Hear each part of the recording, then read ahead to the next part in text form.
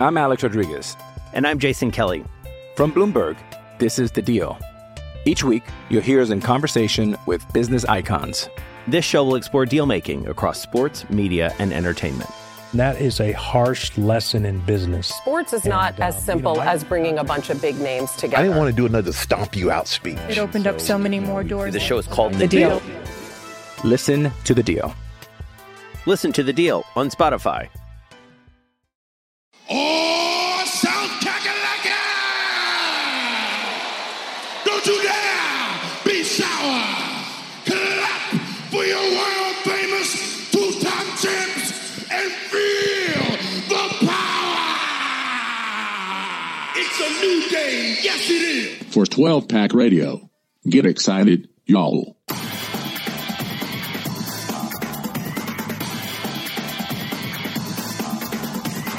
Welcome back, everyone, to 12-Pack Radio, your podcast source for Pac-12 football news, the home of the Beta Rank College Football Statistical Model with Mr. Rob Barron, and the home of your Pac-12 gambling advice with Mr. Max Meyer from William Hill. This is Brian Conger. Thank you for joining us, and we continue to roll on. We're not going to talk a lot about the coronavirus. I've listened to like a million podcasts that talk about it for 15 minutes before they start, but stay safe out there. I hope everyone's fine. Want to make sure to continue to record weekly because there is a lot of football to talk about. And we're going to break down the running back situations of every Pac-12 team and talk a little bit about how the financial situation of not having $1 billion of NCAA revenue can impact the Conference of Champions as we move into this coming season and subsequent seasons. And I am joined, as always, by Mr. Max Meyer. What's going on, Max? Not much. I only have one. Well, I'll limit my corona complaining because I am in the epicenter here in New York City. But other than that, just keeping a lookout for college football upcoming lines. Yeah, and some cool announcements from William Hill on that front that we'll either get to at the end of this podcast or we'll release a second podcast about those. So really excited to talk about those. And, of course, Mr. Rob Barron, who has all the season win totals up on sharpcollegefootball.com and is on the podcast. What's up, Rob? Not much. How you doing? I'm actually so busy right now. It's unbelievable. I don't know about you. I'm doing more work for my job right now than I was when I was going into the office. So it's a bit of a blur right now. Right on. Yeah, but a lot of time to work and then also take a break. So appreciate you guys coming on the podcast. If you're new, you can follow us at 12-Pack Radio, 12PAC Radio, and you can subscribe to the podcast for free. Guys, let's talk Pac-12 football here. Last week, if you hadn't listened to the podcast, we were breaking down every team's quarterback situation and walking through and ranking them, and actually received some decent feedback and no bad feedback, which I was really surprised about. And I know a decent number of people listen to the podcast because they see the download numbers. So I think that was a good indication of listeners understanding that obviously, new teams are going to have different units come in and different players. So this week, as we walk through each team's running back situation and rank them, I think, guys, an even better improvement on that is to group these into group A, B, and C. And knowing that some teams are going to have some unknowns and it's a little bit more difficult to see who's going to step up because sometimes you just never know whether or not the new recruits are going to come to fruition in terms of their talent or if they're going to take a step back. And but still a lot of talent in the Pac-12, Max. Wanted to open it up with you. What was your impression when you were taking a look at the talent that returns for the 2020 season? Yeah, so admittedly, I guess running back room is going to be graded higher more than individual talents, but there are quite a few teams where if the first option goes down, that they have a very serviceable backup or backups at tailback. So I was pleasantly surprised by the depth of some of the teams. I really liked on the offensive side, usually the Pac-12 will have excellent skill position players. And last year and a couple other years, we were just loaded from top to bottom with running back talent. But still, Rob, I think there's enough coming back and then some really promising players coming in as 2020 freshmen that might be able to see the field. Yeah, if you look at running back, I think it's one of the strengths of the Pac-12 coming into this season. Last year was a bit of a down year for returners in the Pac-12. A running back, and this year there's a lot of talent. Running back's not what it used to be. as far as importance in football goes. But it's definitely a position of strength, I think, for a lot of these Pac-12 schools, even the ones that are going to be throwing the ball a lot of the time. I think you even look at teams like USC and Washington State, and they've got a lot, some really talented backs, particularly if they can start getting out and making some receptions too. Yeah, let's talk about the first tier here, and we'll try to rank them 1 to 3 or 1 to 4, however long that cutoff is. But I think tiering them will kind of be able to provide, paint a better picture of what teams are in a really good spot and what teams we're not certain about, and what teams may be pretty bad coming into this year. Max, who would you rank number 1 in terms of the running back situation? And as we talk about situation, we're putting more of a heavy weight on the starter, but also knowing, like you mentioned, a lot of these teams are going to have 1 or 2 3-headed monsters when they're hitting the field.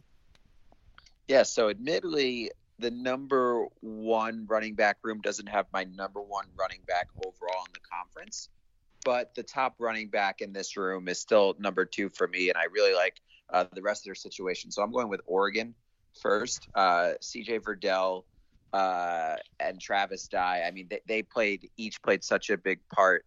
Last year, Verdell obviously had the monster Pac-12 title game against Utah. And Dye, I mean, he did have some fumbling issues, but I still think that his pass catching ability definitely brings out some added elements into the offense, and he can also carry the ball nicely too, as long as he can hold on to it. But yeah, I mean, Oregon has a lot of depth, and I think that they're going to have to lean on their running backs more, especially early on in the season as they break in a new quarterback. Yeah, they lose third stringer Darian Felix, but I don't think that matters, frankly, when you take a look at the talent that's coming up. CJ Verdell, Travis Dye, the 1-2. You also have Cyrus Habibi Likio, who is that touchdown vulture that you always look for in these fantasy teams. Just always give him the ball when it's third and goal, with on the 3-yard line or whatever. He had 10 touchdowns last year. CJ Verdell ran for 1,200 yards. He averaged 6.2 yards per carry, 8 touchdowns. And Rob, I mean, it'll be interesting to see what Joe Moorhead does with the offensive system. But certainly you have a head coach that's going to want to pound the ball, and certainly a really strong 1-2 punch to do that.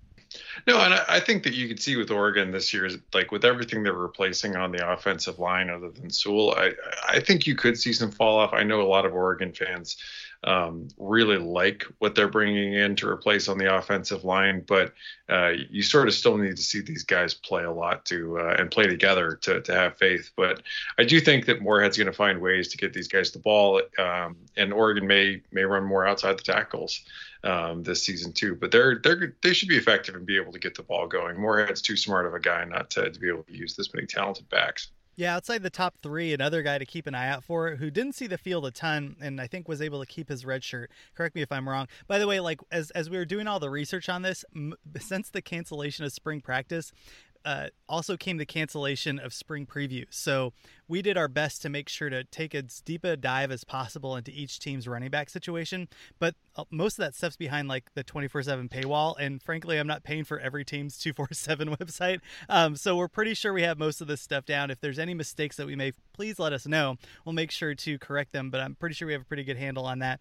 With that said, Sean Dollars was the number 2 running back of the 2020 class. He had offers from LSU, Georgia, USC, and Washington. And, it'll be interesting to see how much of the field he sees this coming year. But really, overall, a solid core of running backs coming out of Oregon. Rob, who would you rank number 2? Number 2 is a tough one for me. I mean, there's some players I really like that I might rate individually higher. But I think when you look at everybody that's coming back, even with the struggles in the offensive line that they have, I think USC has a really talented stable of backs with Malepeai, Carr, and Marquise Stepp. And Marquise Stepp, I think, is going to get the ball, quite a bit, this year too. They've got a lot of talent. It's not somebody that they still ran the ball a fair amount.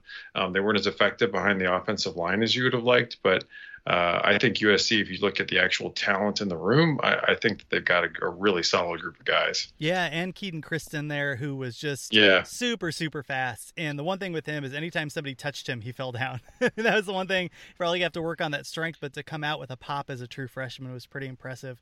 Max, you're the USC expert. I was surprised. I was looking at the recruiting and what they've been able to do. They only recruited 2 running backs in the last 3 years, so a pretty senior, upperclassman heavy program in terms of their running backs, at least right now. But that's a strength this year, not a bug.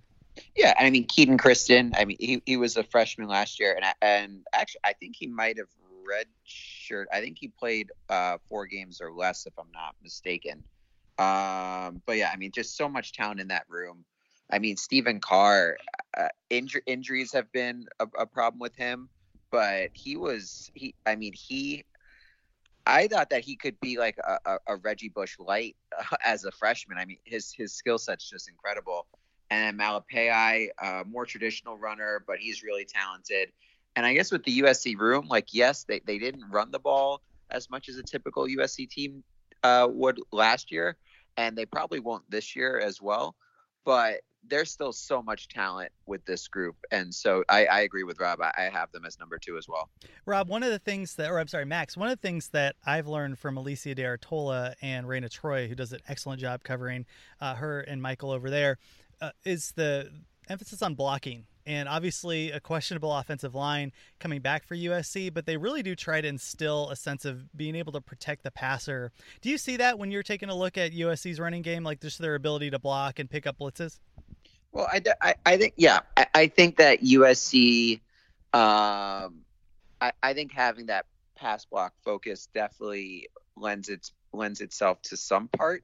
But I don't know, like, I guess with Drevno, I mean, he's still an experienced enough offensive line coach. So yeah, I think, well, I don't know. It's hard for me to really trust a USC offensive line, just seeing how they struggle season after season in some games. And last year they were better than I think most of the previous seasons. But yeah, I mean, they still have talent, but sometimes with the running backs, they might have to, I guess, utilize a little magic of their own. And if there's a free defender in the backfield, maybe juke them out and then get some open space using their feet instead of blocks occasionally.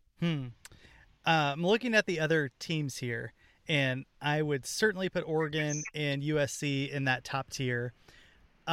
But there's a couple teams that might be able to squeeze in there. I'm curious, Max, if there's anybody else that you think are far and away better than the rest of the conference in terms of their running back situation. No, I would have Oregon and USC on their own tier. And then the second tier, I'm looking at more individual running backs that I think are primed to really succeed, but might not have necessarily the depth. So my favorite running back in the conference this year, even though I'm maybe a little nervous about how his new coach is going to utilize him, but I love Max Borghi. I mean, he is such an incredible threat, receiving threat. And even running the ball, he was really impressive last year. He averaged over 6 yards a carry, and he's just this do-it-all. He's running back. He's a perfect prototype at the next level too. I love his game.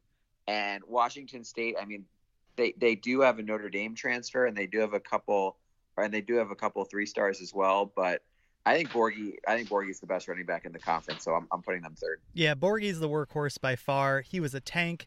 800 yards on the ground, 16 total touchdowns. He also had about 600 yards receiving. And like you mentioned, Max, it'll be interesting to see how Rolovich is able to utilize him, but he has a heck of a tool there. Deion McIntosh was interesting. I thought we would see more of him. It's kind of hard to say, like, we're going to see. It's hard. I guess it's interesting to say I thought we were going to see more of a second running back and a complete air raid. But there were times where Leach was able to utilize multiple backs. McIntosh had 111 yards. He averaged 7 yards a carry and a touchdown, a couple of touchdowns through the air as well, as most of the running backs do in that system. But a decent second banana there to Borghi. But Rob, would you put Washington State at the top of the second tier here, or do you think are you more bullish on another team? No, I agree with Max. I mean, I think Borghi's that good. I think he is legitimately, like, he's gonna get his name called earlier than people might expect in the draft. I mean, I say that like, don't draft a running back high, be smart, but he's a, like Max, he's like, he's going to fit in at the next level. I am a little worried. Like Rolovich didn't use the running backs a ton at Hawaii. As Max pointed out last week, and that, like how is he going to fit in? But Rolovich isn't a dummy. Like he'll figure out how to use a weapon like Borghi, I bet. And then I guess I think of it like as like this next year, like the next team I would maybe put here is a team like that, where Oregon State, like Jamar Jefferson, like a workhorse back. They're not returning a lot. I mean, he's a guy that I think you could really, like, you could make a lot of hay with, and Jonathan Smith is going to lean on this year. Yeah, it's funny because we put a lot of focus on Jefferson just because he had such a breakout year as a freshman. But Artavis Pierce was the star. I mean, he really tore it up. Now, yeah, I want to preface that by he got injured. Yeah, exactly. Yeah, he was injured. Jefferson, clearly had a nagging injury throughout the entire year, and you could just see that he didn't quite have it. But even with the injury, 685 yards, 8 touchdowns on the year as splitting time with Pierce. So really an awesome showing with that injury. BJ Baylor is somebody that kind of broke out onto the scene. He had about 150-ish, 175 yards, averaged about 6 yards a carry and 3 touchdowns. So you have a second option there that was able to show some flashes in limited time. My big thing is always you take a look at that second banana that only gets like 200 yards, and oftentimes they'll average max 7 yards a carry, and you're like, oh, this guy's going to be awesome. But once they get more reps, you can kind of see that that average wear down a little bit. But I thought Baylor was pretty impressive, and they also were really sneaky, Oregon State, in bringing on some interesting talent.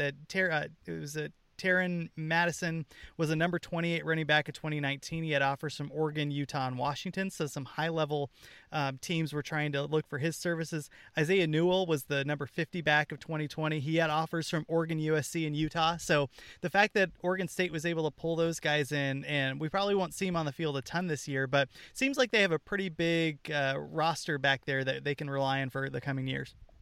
Yeah, and they're going to need Jefferson to revert back to the version that he was 2 years ago, because I ranked Oregon State's quarterback room I'm pretty sure I ranked them the second worst, and we had Colorado only worse, because I have no faith in Tristan Gebbia at all.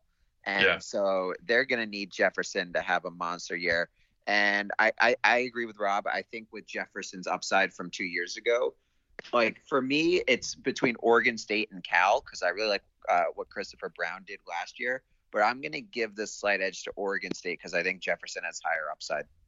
When Jefferson broke out, I mean, it was really, Pierce had gotten injured very early on, and Jefferson then became the workhorse. And I mean, with Pierce gone, and he was awesome too. I expect Jefferson to make some hay, but they're losing a lot on the offensive line too. It's not just the quarterback that they have to replace. So it'll be interesting to see. But they have Mihalchek, the old offensive line coach at Cal in Arizona, and he's pretty good at what he does. So I think they'll be good. Who do you got next, Rob?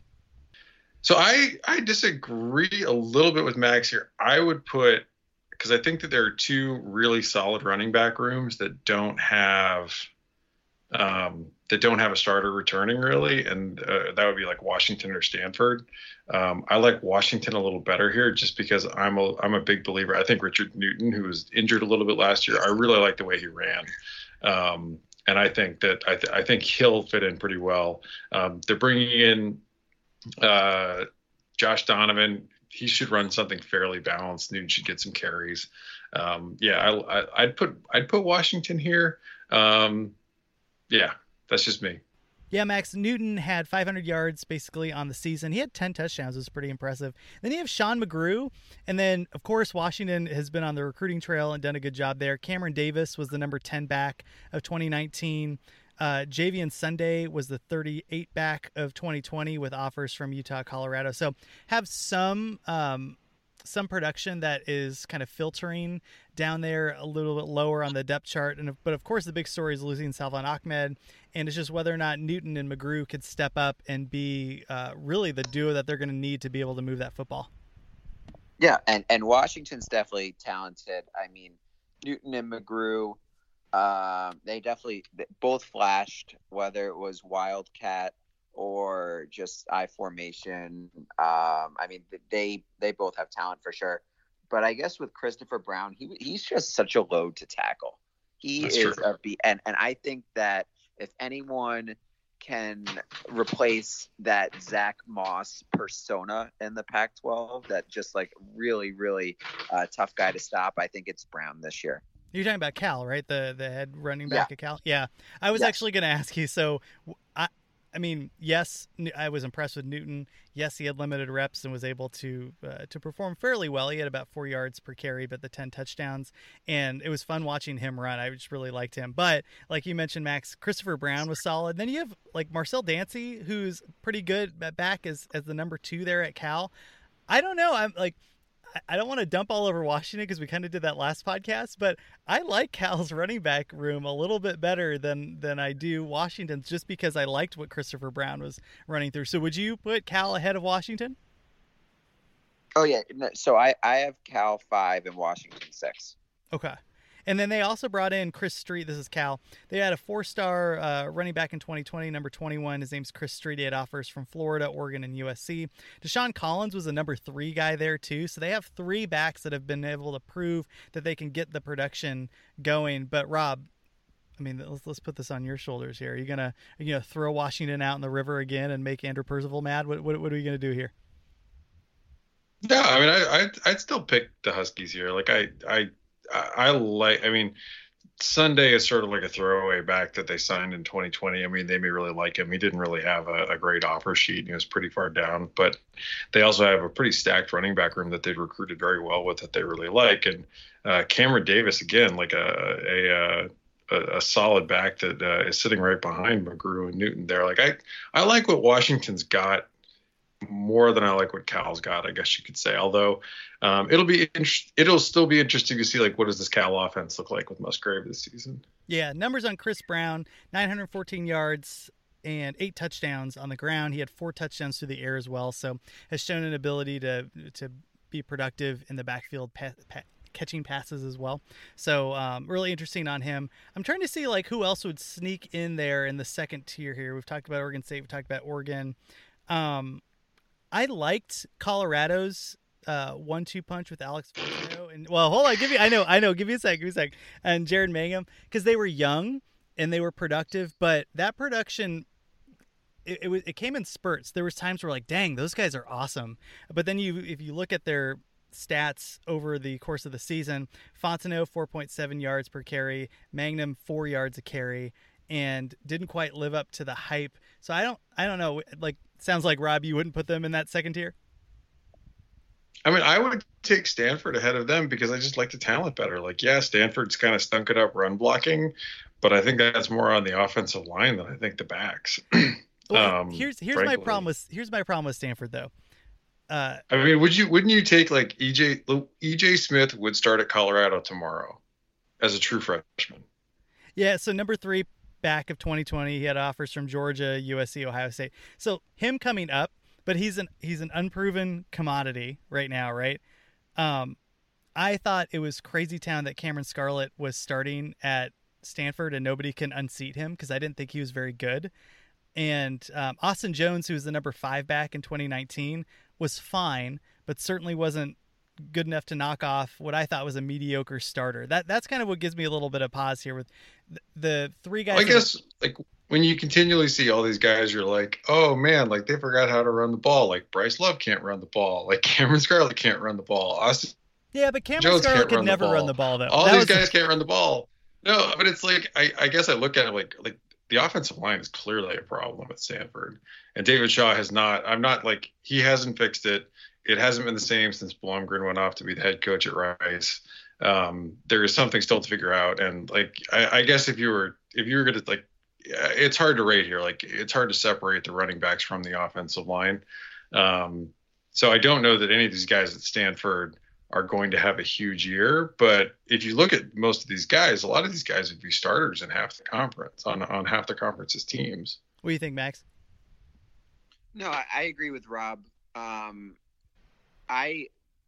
But there also has, like, I think, at least for me, I would take Christopher Brown this upcoming season over any of the Stanford running backs.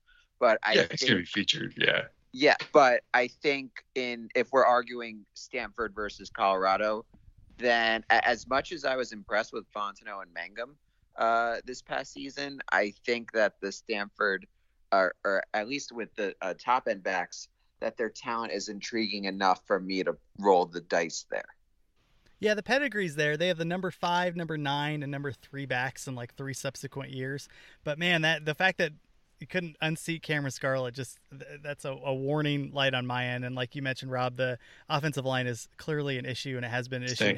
And Hifliday brought that up, where he's like, Stanford can't run block. And we're like, no, Bryce Love is good. They're like, oh, snap, Stanford really can't run block. That's quite interesting. Yeah, Bryce Love is good. Like Stanford can't block.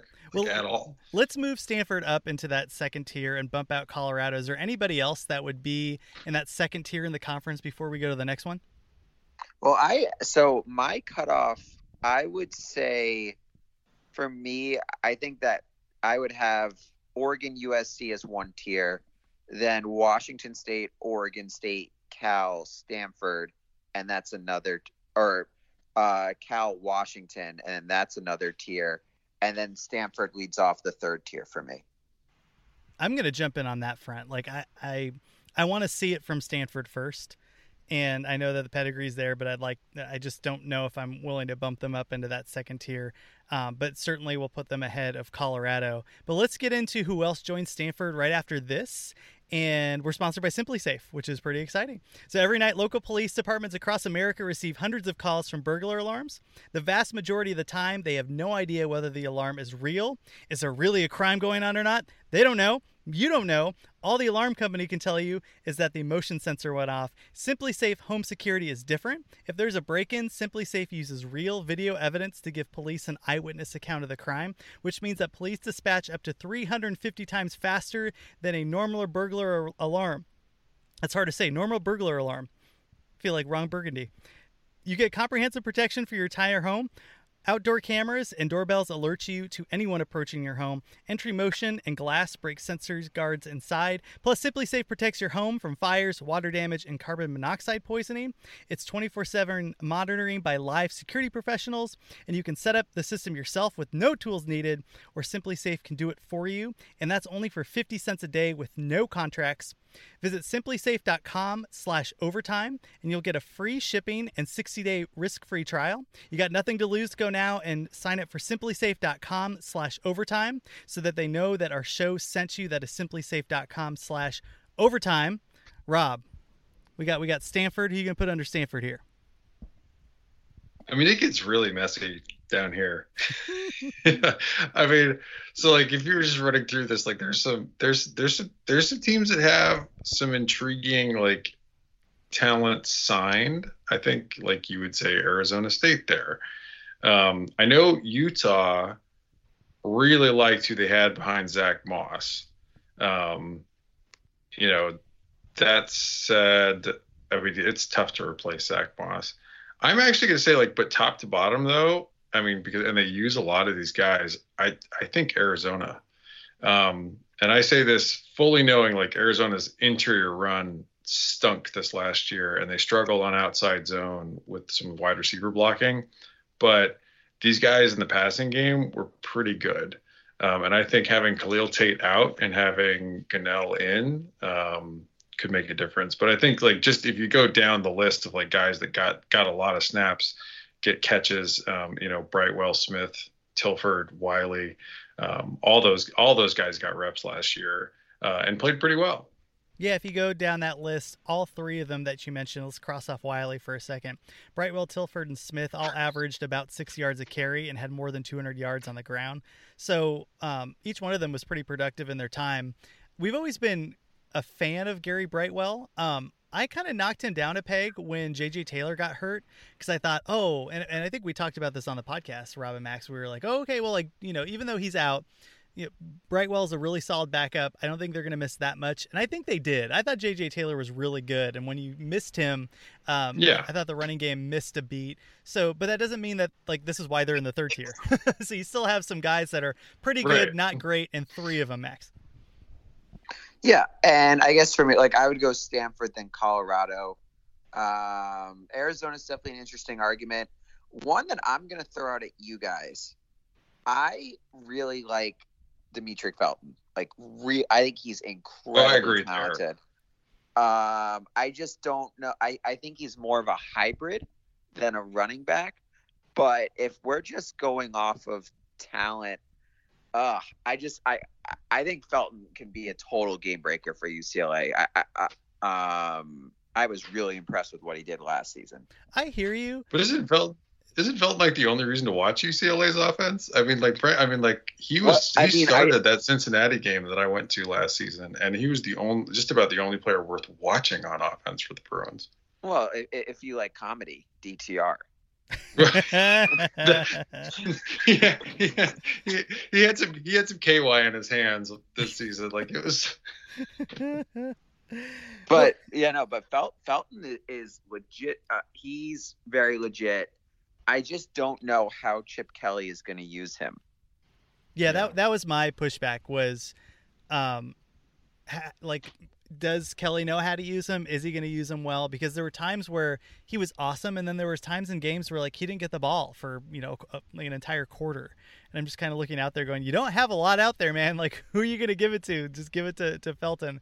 And with that said, he had about 900 yards on the season, so almost 1,000 yards, about 9 touchdowns. So he was productive, but I don't know. He certainly is an excellent talent, but I don't know whether or not Kelly's going to be able to use him in a way that's going to be effective. What do you think, Rob? No, I agree. And beyond Felton, there's not a ton to love there. I mean, Irby's a guy that they got from Arizona at the last minute. Casimir Allen, everybody raves about the track speed, but the on-field production really hasn't been there. And White, I don't know. I mean, you beat out Hawaii and Akron for a running back, UCLA. Congratulations. Hang your head in shame. I was really excited about Casimir Allen because when you thought about Chip Kelly, obviously he was running a different offense when he was at San Francisco and even when he was at Philadelphia. I'm like, all right, you got this really fun track athlete. Like, that could be really exciting. And he just did not perform on the field. I was really bummed. And two seasons ago, he was like my sneaky dark horse pick in our Pac-12 fantasy league. And then he never saw the field the entire year. So obviously the track speed doesn't always equate to production on the field. But I would put UCLA below Arizona. I would put them below Colorado. I know Felton is. I'd put him below ASU. I think ASU's incoming talent was really good. Yeah, A.J. Carter, who had offers from LSU, UCLA, and Arkansas. Demetrius Flowers, who had offers from Wisconsin, UCLA. It was interesting because they lost Eno Benjamin, obviously, and a lot of unproven talent. Isaiah Floyd and Paul Lucas both transferred, who were all running backs. But it seems like there are some really solid young people. I mean, if you want to really stretch, they had the number 8 back of 2020 who had an Alabama, Clemson, and LSU offer, Max. And then DeMonte, I think it's Tranium, who also was a 4-star back with offers from Ohio State, Florida, LSU, and Michigan. So a ton of pedigree with some really big offers, none of it proven yet, Max. Yeah, and I still Stanford running back. I guess that's why we ranked them higher, is more impressive pedigree. But you're right. I mean, Arizona State, they definitely have pieces. Losing Eno Benjamin's going to hurt. I just felt that with the offensive line that he had last year, he didn't have much of a shot on a lot of his carries, but still he was a really talented back. I don't know. It's tough because I think for me, it's between Arizona State and UCLA for the last spot, but I like Felton too much. So I think I'm going to have UCLA. So I would do Stanford, then Colorado, then Arizona, then UCLA, then Arizona State. What about you, Rob? Oh wait, actually, I forgot about Utah. I would have Utah above. I would have Utah above UCLA and Arizona State. What would you rank? Yeah, I agree with that. I would have Colorado further down. Partly because I don't think either of those guys were serious threats. Chiavarini's taking over the offense. I could not be more down on Colorado right now. Sorry, Colorado fans. Yeah, I mean, I agree on Felton. My question, is Felton playing in the slot? the majority of snaps. And they did that a lot with them last season. Although with Kelly gone, maybe they do move him back. I do, and I like this Arizona State, the younger guys, but as I was just thinking, like without spring practice, and I believe both of them, their young guys were in for spring practice. I don't know that they're going to, in the accelerated world that we're going to live in when everybody's allowed outside, be able to make as much of an impact as they might expect. We'll see. But Utah really liked what they had. They were less, a lot of Utah fans were a lot less. I'm forgetting the guy's name that transferred to Texas Tech, Armand Shine. It hits me just as I say I forgot it. Like a lot of Utah fans, when he transferred out this past year, and he was good. A lot of Utah fans were like, "No, don't worry about it. Like, we got this." Like they really like their talent behind Zach Moss. I mean, it is a little wait and see. That Utah offensive line also really stunk last year. And Zach Moss, really carried a huge load on that. So I'm interested to see if these guys, it is tough to replace somebody that is able to make up for that kind of deficiency. And I'm interested to see. That said, I do think if there's anybody that could do it, it's Andy Ludwig, and figuring out ways to get guys the ball in, running in unconventional ways. But I don't know. I say that I may have just talked myself out of it because Ludwig, he still relied on Moss up the middle a ton. You got to be that. I don't know if these guys are. We'll see.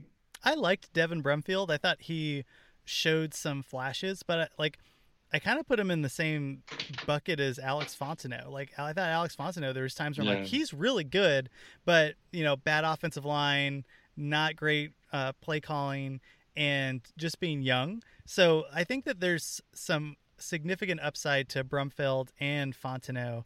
Brumfield, by the way, 363 yards, 4.5 yards a carry. He had 2 touchdowns. So he wasn't exploding on the scene, but there was time. I watched a lot of Utah football. I'm like, yeah, I'm really interested to see how he grows as a player.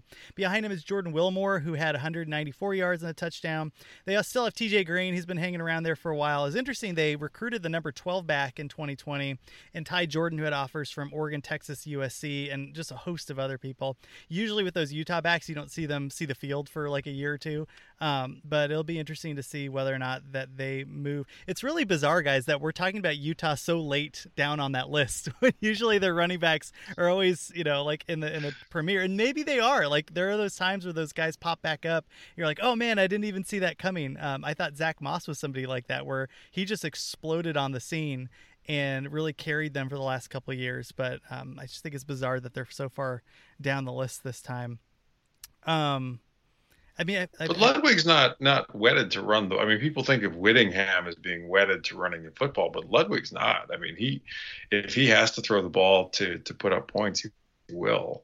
And with Bentley and what they have coming back, at least in the QB room, they may throw the ball more this year. Yeah, I'm looking at ASU and just taking a look at the talent they have on paper, and it's really hard to peg them anywhere, because if any of those, let's say 2 of those 4 guys are legit living up to what their talent is, you got to put them ahead of Arizona. You probably put them ahead of Utah, maybe. But man, that loss of spring practice is really going to be a problem there. I don't know. Let's do this here, Max. Your top 3 running backs. Let's do top 5. Top 5 running backs in the conference. So this is individual. Individually, yeah. All right, so Borgie 1, Burdell 2, Jefferson 3.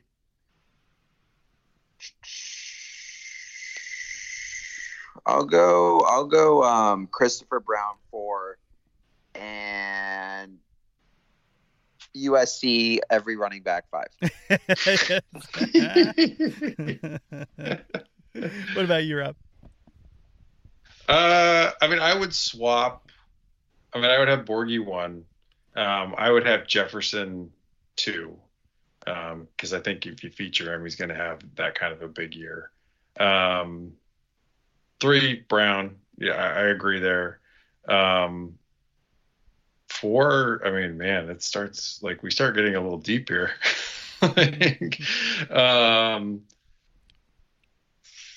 I'm gonna go with Verdell.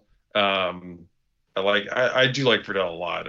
I think Brown carries a lot of load for Cal. And then 5, I think this is Stephen Carr's year. I'll go with it. Okay.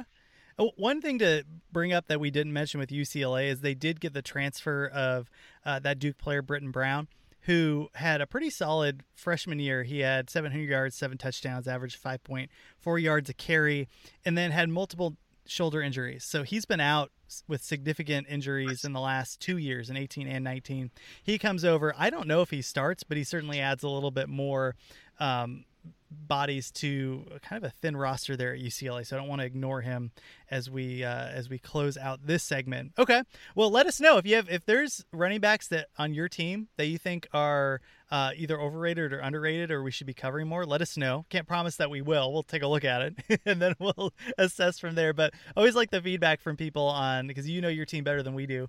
And it's always nice to get more people to put on our radar. With that, I really want to talk about the Pac-12. We've been covering, to some extent, the financial situation. Rob, you and I last year covered this at length, so we've pulled it back a little bit, but it's still an issue. And the NCAA tournament being canceled and just the lack of revenue that's going to come to these schools, and it's almost like a trickle up effect with some of these smaller schools. It's really going to make a big difference. Let's talk about that right after this. I'm Alex Rodriguez. And I'm Jason Kelly. From Bloomberg, this is The Deal. Each week, you'll hear us in conversation with business icons. This show will explore deal-making across sports, media, and entertainment. That is a harsh lesson in business. Sports is not as simple as bringing a bunch of big names together. I didn't want to do another stomp you out speech. It opened up so many more doors. The show is called The Deal. Listen to The Deal. Listen to The Deal on Spotify. All right, we're back. And if you didn't know yet, the NCAA tournament was canceled. Conference championships were canceled. Spring practice was canceled. And really want to talk about the financial impact that this could have on the Pac-12. A few episodes ago, we were talking about how the Pac-12 was in this weird situation where UCLA kind of dangled out the idea of like, hey, y'all, we make a lot more money than you guys do. And, it'd be stupid for us not to explore our options. Well, now you have a situation where finances are going to be really tight for schools on an academic side and on a sports side. And the NCAA just lost, I would put it around $700 million. I was looking at some of the articles, guys, where there was, they lose $1 billion in revenue from canceling the tournament, but their insurance kicks in roughly around $250 million. And that's going to be a whole legal battle, but they'll recoup some of it. But that revenue that's not going to schools is going to really shake up Division I athletics. And Rob, I know you've been keeping an eye on just the finances in general. What do you think after kind of walking through possible scenarios to not having that revenue and possibly future revenue? We don't know how long the season's going to be canceled. We just canceled all of spring games for baseball and softball. And we don't know about football yet. Yeah, this is going to be tough we talk about the Pac-12 and the finances sometimes as if the Pac-12 is a struggling like a struggling pawn shop. It's going to be even harder down the line for this very small schools and the very small conferences because they rely almost entirely on the revenue that they get from the NCAA. For the Pac-12 though, this is gonna hurt. I mean, everybody gets a chunk of this NCAA tournament money that comes in and is distributed out from the conference. I think too, like if you look, I don't want to dwell on it too much. I mean, there's also a real danger on top of it that you lose, like that there are football games that if they are played this fall, that they're played in empty stadiums. And that hurts, as well. And I think that if you look at schools here, like a lot of schools are basically right around break even, almost always on their revenue and their spend. Spend has not gone down. Like the cost side of this, I mean, other than like canceling recruiting, and maybe you're able to lay off. And I know there have been some layoffs on event staff at some athletic departments. As they deal with this as well, there are going to be some, if you will, there are going to be, some costs that they're still carrying, though they're not able to get. Like, you still have the costs of all the student athletes, all the scholarships, all the the feeding them, the stipends that Power 5 conferences are paying out. All of that's there. And, if there are a lot of schools that are in the Pac-12 that are struggling already to make ends meet, UCLA ran a big deficit. Cal is almost always behind on money. They had to get serious help from main campus to help offset with some of what they had in their debt service. There's not a lot of Pac-12 schools right now that are, without some serious donor help to come through, that are going to be operating in the black this next year. Yeah, and most of the donors are looking at their businesses or investments and going like, hey, I'd like to help out, but I can't help out at the level that I want to. I think also when you take a look at some of these schools, like, they're going to be hit financially. So there's a situation where so a good example would be like Cal. Cal gets some help from the university. I think UCLA even might get a little bit of help. But let's stick with Cal because I know about that situation. And I know Arizona's similar to this, where Arizona athletics has generally run in the black because of college basketball, and that continues to float all the other programs. But if that were to dip down, one would assume that they could work with the university for financing to help, carry through a couple of years like Cal has. But now all these universities are going to have budgets that are significantly lower. And when you're a research university and you take a look at your priorities, I think trying to bail out a number of programs that have sky high costs anyway might not be the number one option for that type of money. I don't know, Max, I'm curious. It's just, we could do this for any industry, like all the ripple effects of just losing a significant amount of money very quickly. How do you think it influences the Pac-12? Well, I think that obviously one of the best ways for teams to improve is hiring a good staff and head coach, assistant coaches. So financially, it's a trickle down effect because you're losing out on an opportunity to build a good staff. Which then leads to recruiting, and then also you won't have enough revenue for facilities. And so it basically solidifies the Pac-12 as this middle of the tier conference, and getting any additional revenue opportunities, whether it's from the tournament, and now if college football, if let's say for the start of the season that there's no fans that attend the football games for the first month of the season, and that's another opportunity lost. And it's just that the conference, how it's stationed in San Francisco, and that it's spending so much money there, I feel like that they really need to start being more economical with how they spend their funds, especially with the lack of revenue that Pac-12 Networks is drawing. And just because it's really going to hurt the schools in several different areas, and it's not going to lend for more social, or maybe not social mobility, but I guess upward mobility for schools that are stuck in mediocrity.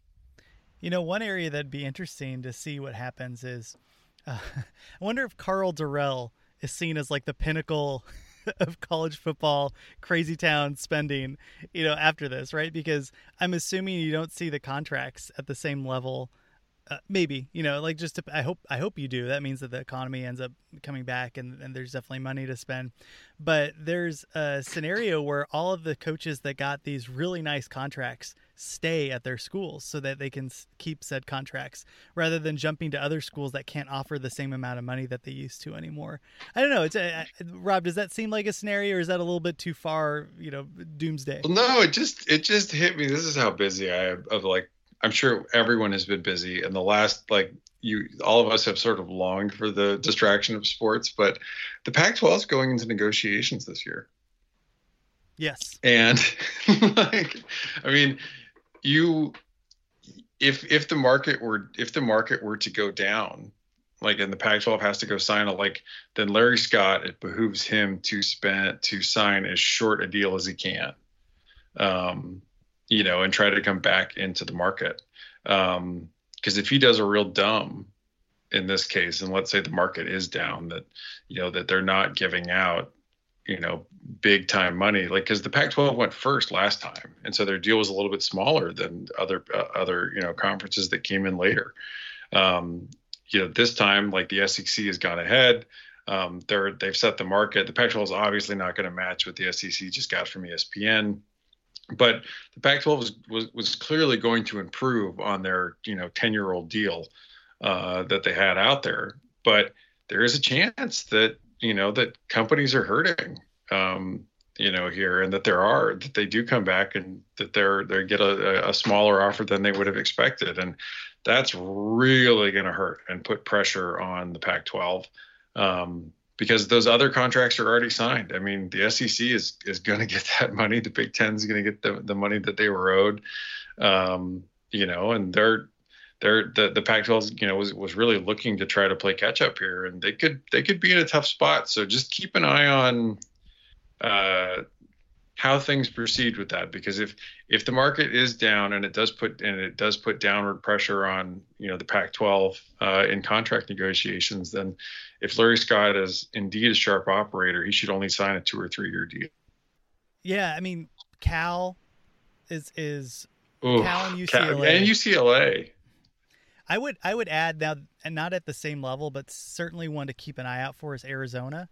You have possible NCAA sanctions coming. You had Rich Rodriguez buyout that is still on the hook. You had Sean Miller's legal fees, which are likely, and the university legal fees, not just from Sean Miller, but from other sexual assaults. Everything under Greg Burns' watch. Yeah, I mean, that's a program too where you take a look at and you say, how, if there's let's say there's a 25% dip in what was expected revenue coming in. I mean, now we're talking that's significant issues. And if you're USC and you see schools whose athletic departments taking another dip downward, I don't know, Max, does that make it, I mean, like, the unknown is also really worrisome too. But if the Pac-12 does at or a little bit worse than they had expected, and now you're seeing programs that aren't going to be able to compete at the same level as USC, does that make it more or less likely that USC is going to be looking around given the uncertainty everywhere else? I think I would probably say more if the Pac-12 disappoints, just because, especially if they lock into a long-term deal and it is a disappointing cash flow. But maybe if they do like a short term, like maybe like a 3 or 4, if they're not getting the initial revenue that they're expecting, maybe that could soften the blow a little bit. But that would still be really disappointing, because Larry Scott, they have been hyping up this TV deal for as long as I can remember. And if they don't hit a home run, I mean, it's the schools are just going to come clamoring down, and it could be really ugly. But I hope for the Pac-12's sake that they really don't lock themselves into a long-term deal unless it's absolutely perfect. The thing I'd like to keep a lookout for, and I'm opening this so that we can talk about it later, but there was a scenario just 5 to 10 years ago, I forget what the timeline was, where the Pac-12 was looking at acquiring the Big 12. And, we have Texas and Oklahoma, we can bring them in, we can take their markets. Like, it'll be really interesting to see if there's, obviously you have contracts and legal issues and all that stuff, but there's a scenario where you see a reshuffling of the conferences again. And particularly with the smaller conferences, I think they're the biggest at risk at this point. But let's say the Mountain West is a problem, and let's say the WAC is a problem, and the Pac-12 has some issues. Like, I think that just opens the door for a realignment again. It'll be, I don't know, like, you know this better than I do, Rob. Is that a scenario that is plausible, or like in the near term, or more so in the long term? I don't know. I just think it's interesting to see what happens. It's somewhat plausible. I mean, the tough thing is, like, if you look at the problems that are, like, you look at the problems in the Pac-12, the tough thing is like across the other conferences, like, you really only see with maybe, say, Clemson in the ACC, another sort of real power. I mean, you could maybe say Miami or Florida State in the ACC too, if you want to be generous. That, could be facing the same kind of financial deficit that USC would be facing, because Texas, I mean, they have the Longhorn Network. I mean, Oklahoma makes enough money off their third tier rights too. And the Big 12's got a pretty good deal on the first and second tier rights that they, they're fine. They don't want to rock the boat, right? Like I get to play my regular rivals. I have, some teams that I get pretty easy wins against most years. I mean, you do lose to Kansas occasionally, I suppose, if you're Texas. But, like if you're Alabama, like part of the cash cow here is that, I mean, you've already won. Like you get to play all your local rivals. You get to have all the intensity of SEC football, and you make way more money than anyone else doing it. I mean, the same goes for Ohio State. Like, why would you rock the boat? And so I do think the fact that they're like, for a lot of the major powers in college football, that they are set financially and they like the way it is set up now.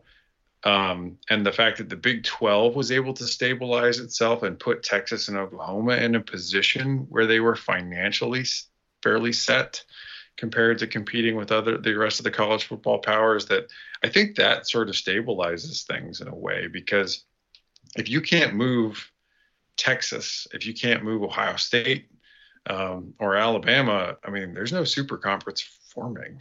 And I think that then it gets a lot messier. Then it's like, all right, well, what if, some teams in the Pac-12 really just decided to jump ship and they wanted to play, join the Big 12.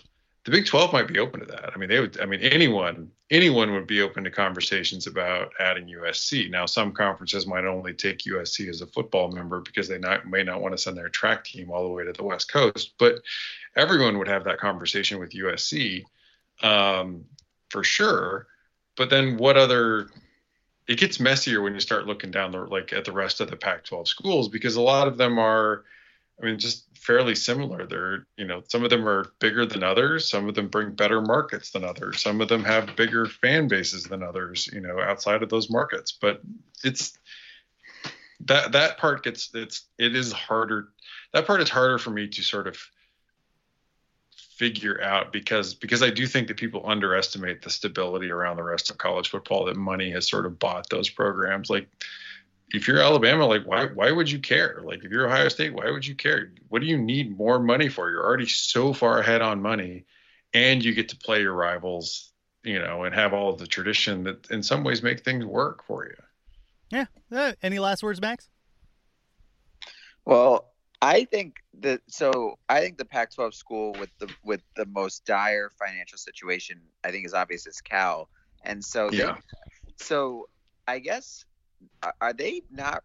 I feel like if they have like a 10-win or even a 9-win season, Justin Wilcox is gone, and then I would be fascinated because he's going to be fucked by a better conference, and I would just be fascinated to see the coaching search that goes on there.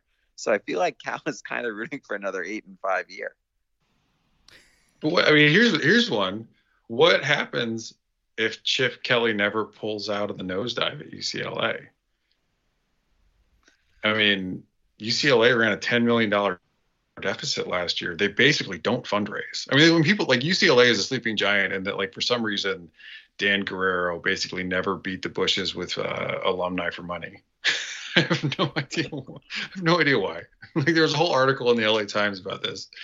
There's speculation that may have been that they didn't want to compete with fundraising for main campus. But if you're UCLA and you're stuck with Chip Kelly as he basically drives the program into the ground because you can't buy him out, like the pressure at UCLA is going to be immense, right? Like you better hope Mick Cronin like really works out. And he would have to get that program rocking too. You can get the revenue, but remember the revenue is shared if you make the tournament. So it's more of a conference issue. He needs to get people in those seats at Poly, and he did more so at the end of the year, which was good. It's good for the conference. It's good for the program.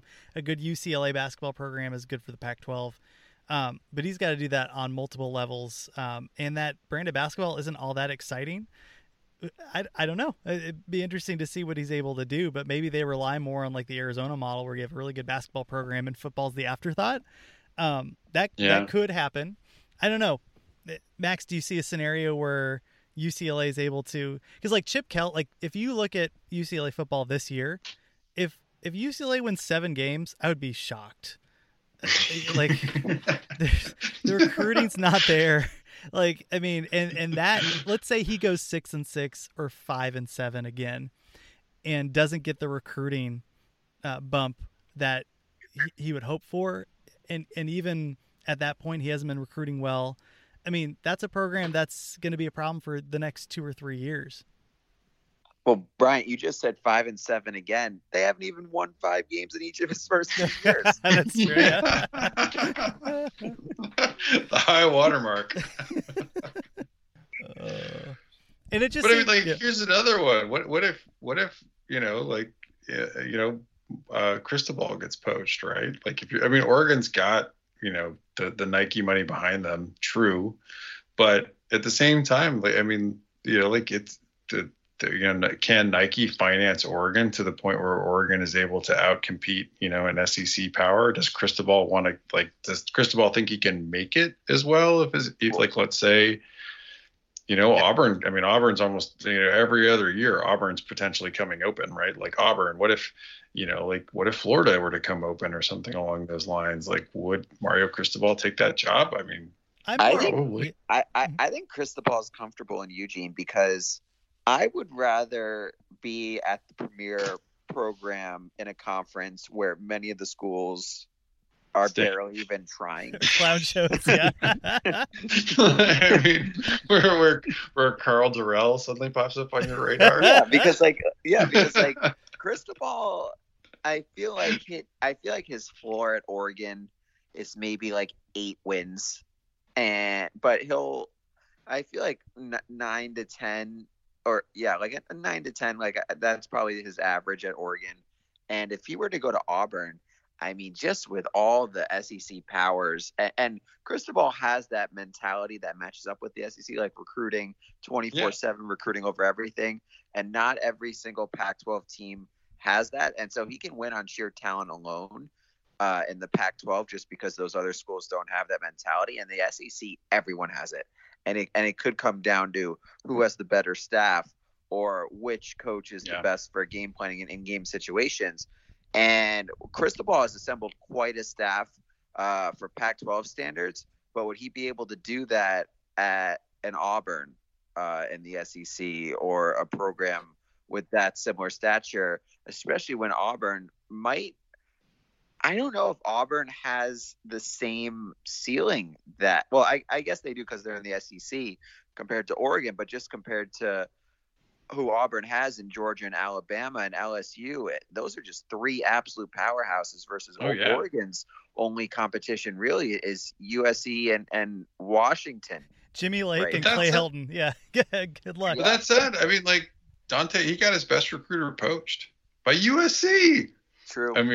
This year, it's even as we talk about like Oregon having like all the the Scrooge McDuck Nike money they can go swimming in the world, like they weren't able to keep Dante Williams, and he's been he's an electric recruiter.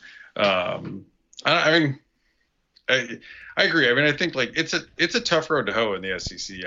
We talk about we skipped over it, but but A&M has crazy money. They went out and bought Jimbo Fisher. They have crazy money. Like everybody in the SEC is loaded and ready for bear, but it's tough to see in the Pac-12. South Carolina went out and hired Will Muschamp. As much as we give Colorado a hard time about Carl Durrell, Will Muschamp probably shouldn't be a head coach anywhere. I was going to say, Arkansas hired Georgia's offensive line coach. I know. The problem really is, I think, and this is fair, it's like they're really, for all the money that is in college football, there are not good college football coaches for all the money that is running around out there. And that's true. But the tough thing is, though, if you're the Pac-12, let's say Jonathan Smith gets rolling let's say rolling like 8 or 9 wins at Oregon State a year. They got no shot. They've got no shot other than he's an alumni of keeping him. None. And you could say that almost any coach in the Pac-12. Like they just have if they really get going, Arkansas or South Carolina could come and offer just back up a truck of money on them. Like Indiana, like once with the new Big Ten deal that's coming down, like they could just back up, like Michigan State did, back up a dump truck full of money. Like that's tough. Though I want to go back to Cristobal though and look at this through a different prism, because I'm not as worried about Oregon, because Oregon has clearly shown that they have a dedication to winning and spending. And both of those things are stapled together.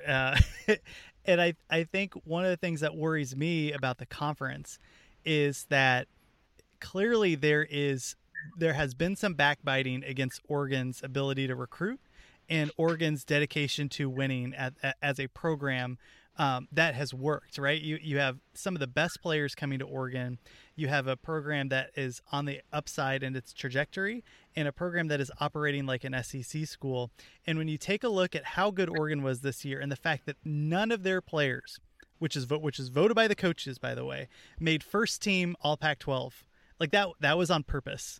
Like I don't see a scenario where those coaches don't have at least one or two Pac-12 like Oregon players in first team Pac-12. You've seen some grumblings about this if you listen to Podcast Ain't Play Nobody, who's like very well connected in the coaching world.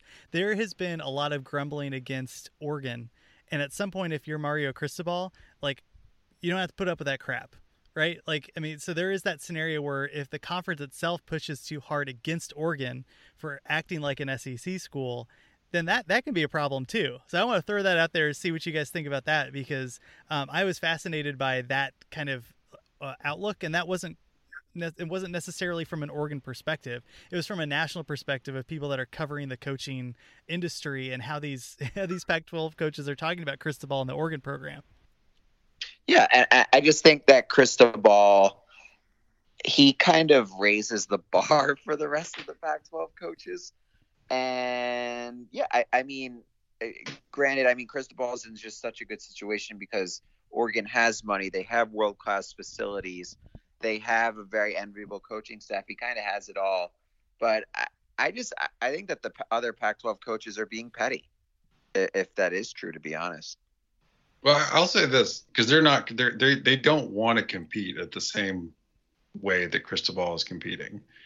If Oregon wins the Pac-12, were to win the Pac-12 again this year, which is, even with all they're replacing with Joe Moorhead coming in, is not at all an unlikely occurrence. I was about Oregon is the betting favorite.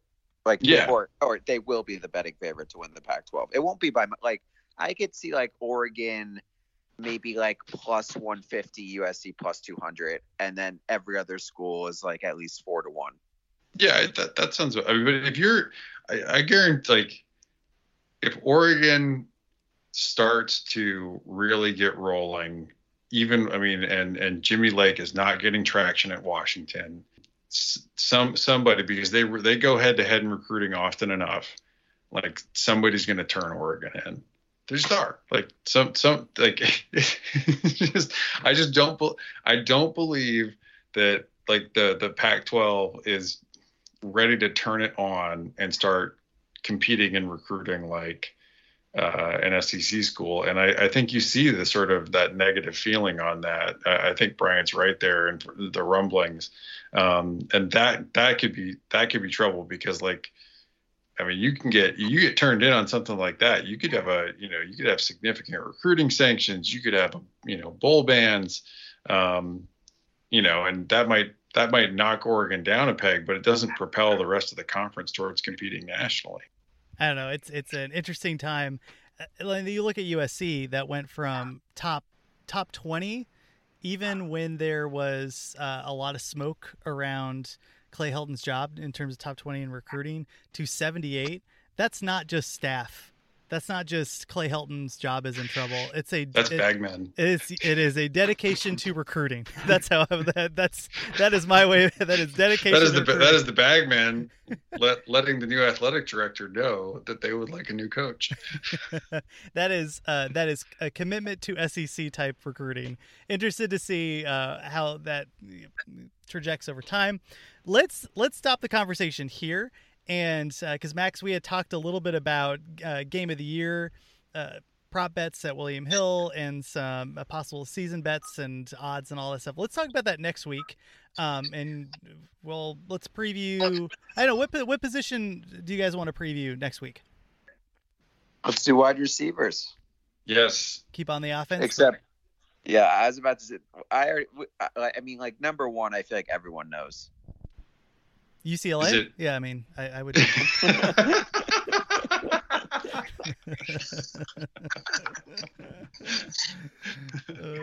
It's not. Is it Utah? Like it's not. Yeah, that'd be the other way. Utah. There was that really good wide receiver I like from Utah, but outside of that, Britton Covey. Just Britton Covey is all heart, all catches, like everything. Yeah. All right, let's do wide receiver. Let's talk about some of the bets of the year and like kind of the early lines that are coming out. And again, follow us on Twitter at 12Pack Radio.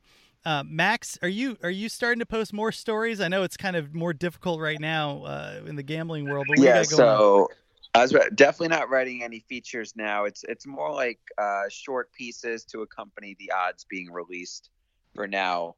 Yeah, no, it's definitely been a weird time in the casino industry just because so many of the retail casino, like they're closed. Like the strip is closed for I don't even like a month.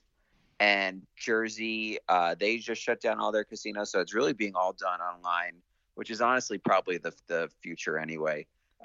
Mobile sports betting, but yeah, definitely a weird time. But William Hill, we're still churning out odds for various different sports, as well as we just released our NFL win totals this past weekend.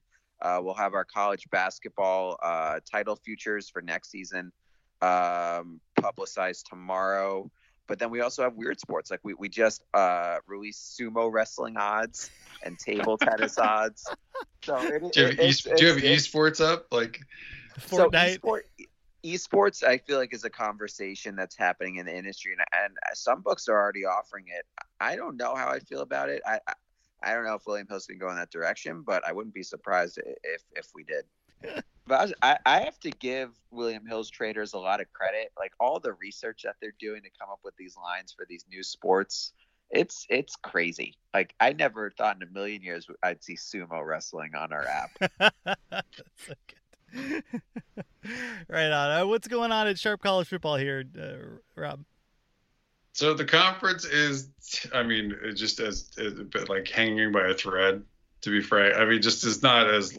So I have the ability to, for no cost, basically cancel, and then I will try to have a decision, hopefully by early April, on whether it's a tentative go forward or not. It's scheduled for the middle of June. Oh, let me stop you, because it sounded like you're talking about the Pac-12 conference or the website. So you're talking about the Sharp College Football, the open source football conference.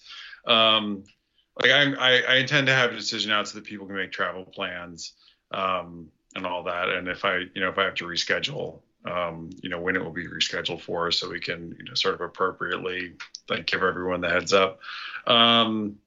So stay tuned for that. I am barely keeping up on a lot of things. I now have an 8 a.m. meeting every morning with the CEO and some other people at my company. So there's a lot going on my plate at the moment.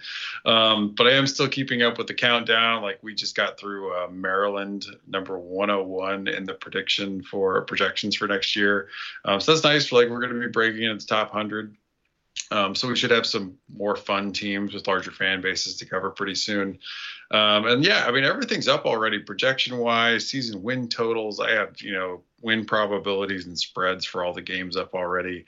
It's been tough because it's been so crazy. And you're just man, I actually have a lot of content right now. I just physically do not have time to push it out much more in depth than I've been able to. So hopefully life will sort of slow down a little bit in the near future. I don't know. I could end up unemployed and then I will have time and we'll just do nothing but talk college football then. But yeah, there's a lot going on. I also if you are needing a distraction in life and, want to talk about your football team, do hit me up. I will try to make time to, talk about the projections. You can talk about why my math is stupid, that kind of thing. Right on. Well, we will have a backlog of information to talk about. Continue to record weekly. Share the podcast if you like what we're doing. Share it. It's a big help. Write a review on Apple Podcasts. That's the other way you can help us out. And we will catch you guys next week.